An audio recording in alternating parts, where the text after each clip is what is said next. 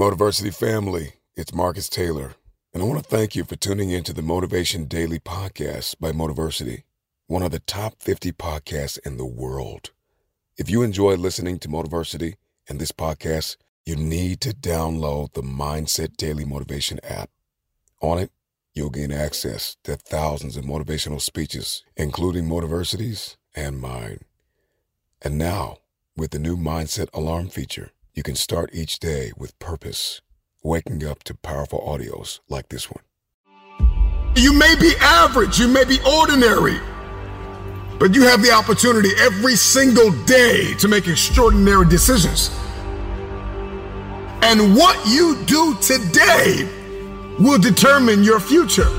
To download Mindset, just go to mindsetapp.com or search for Mindset Daily Motivation on the Apple or Google Play Store and listen to motivational speeches while getting ready for the day. Click the link to download Mindset now and get ready to transform your life. Ever catch yourself eating the same flavorless dinner 3 days in a row? Dreaming of something better? Well, HelloFresh is your guilt-free dream come true, baby. It's me, Keke Palmer. Let's wake up those taste buds with hot, juicy pecan-crusted chicken or garlic butter shrimp scampi. HelloFresh. Stop dreaming of all the delicious possibilities and dig in at HelloFresh.com. Let's get this dinner party started. Hiring for your small business? If you're not looking for professionals on LinkedIn, you're looking in the wrong place. That's like looking for your car keys in a fish tank. LinkedIn helps you hire professionals you can't find anywhere else, even those who aren't actively searching for a new job but might be open to the perfect role. In a given month, over 70% of LinkedIn users don't even visit other leading job sites. So start looking in the right place. With LinkedIn, you can hire professionals like a professional. Post your free job on linkedin.com/people today. One size fits all seemed like a good idea for clothes. Nice dress. It's a t-shirt. Until you tried it on. Same goes for your healthcare. That's why United Healthcare offers a variety of flexible, budget-friendly coverage for medical, vision, dental, and more. So whether you're between jobs, coming off a parent's plan, or even missed open enrollment, you can find the plan that fits you best. Find out more about United Healthcare coverage at uh1.com. That's uh1.com.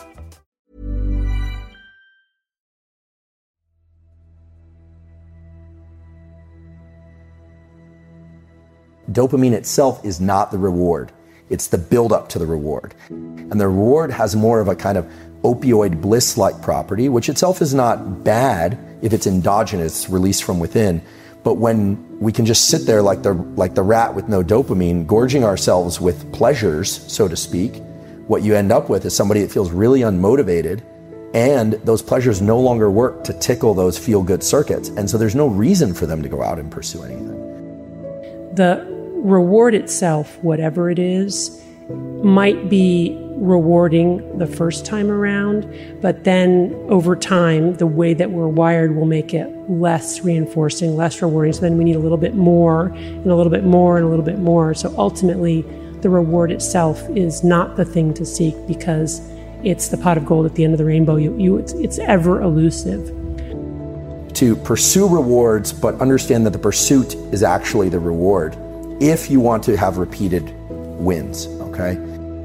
Pleasure experienced without prior requirement for pursuit is terrible for us. It's terrible for us as individuals, it's terrible for us as groups, and we are finding now, and we are going to increasingly find, that those who will be successful, young or old, are going to be those people who can create their own internal buffers. They're going to be able to control their relationship to pleasures, because the proximity to pleasures and the availability is the problem.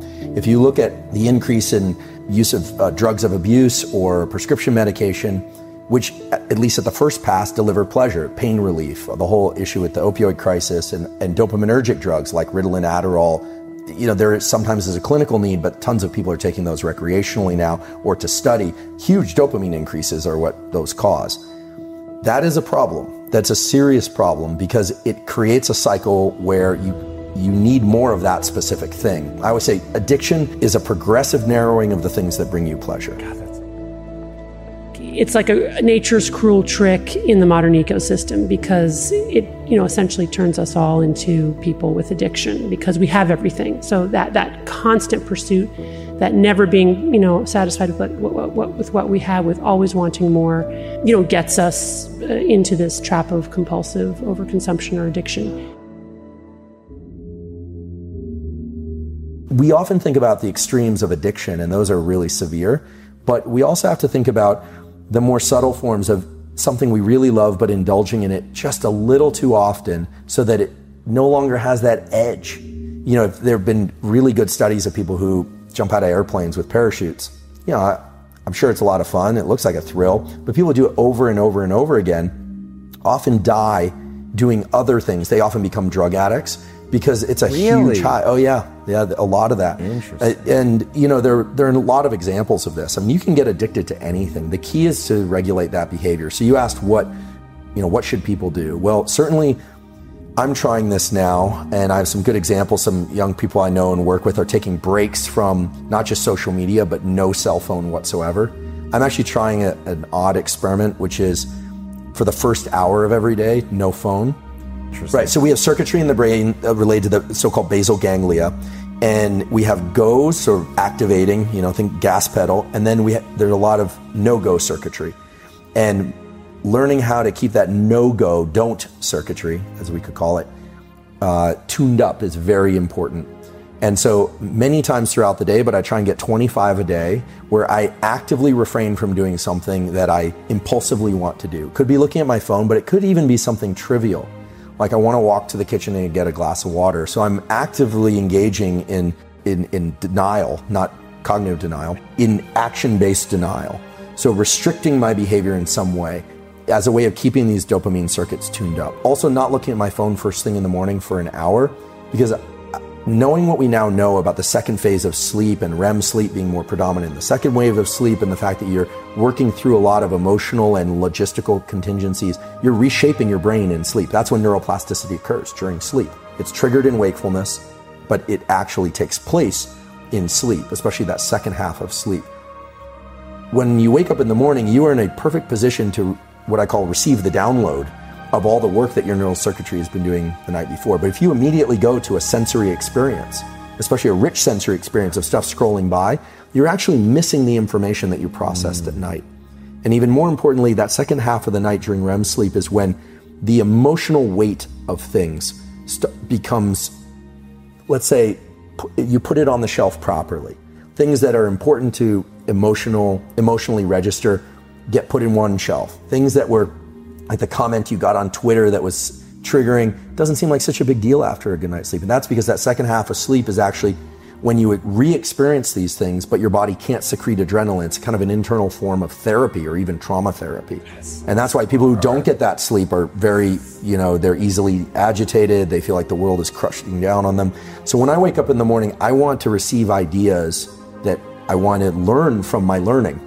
And if you take in new information, you are not in a position to do that. Our dopamine, it's a signal, right? We do something, it feels good, our brain releases dopamine, it says, do that thing again. And then we go into a dopamine deficit state, and then that says, that's a very powerful physiologic drive that insists that we pursue that thing again, even when we stop liking it. So that's the vicious cycle. But your solution to this modern problem, and it's a modern problem that we all have, is to seek more, to try harder, to find the road with the most friction and go there. Many people find it hard to subjectively attach dopamine to something they don't want to do. How do you get motivated? Well, one way to do that is if you are good at subjectively attaching dopamine to the pursuit, just knowing, okay, I really am hungry for this. I'm going to tell myself that, making it 1% of the way is a success, and I'm going to keep going, and I'm going to keep ratcheting on. And that's great if you can do that. But for people that can't do that, understanding this relationship with the pleasure-pain balance can be more powerful. Just understanding the more friction and pain that you experience, the greater the dopamine reward you will get later, and that serves as its own amplifier of the whole process of pursuing more dopamine. You're balancing the dopamine and epinephrine systems. You know, epinephrine being this molecule of universal currency of energy output. It could be out of hate or it could be out of love. Epinephrine doesn't care, and actually dopamine doesn't care. None of these systems care about us. They just work underneath our conscious control. But when you start to understand that hitting the gas pedal is great, but hitting the gas pedal and then coming off the gas pedal a little bit, you can kind of sit at a more relaxed RPM, actually allows you to go much further. You're balancing the dopamine and epinephrine systems.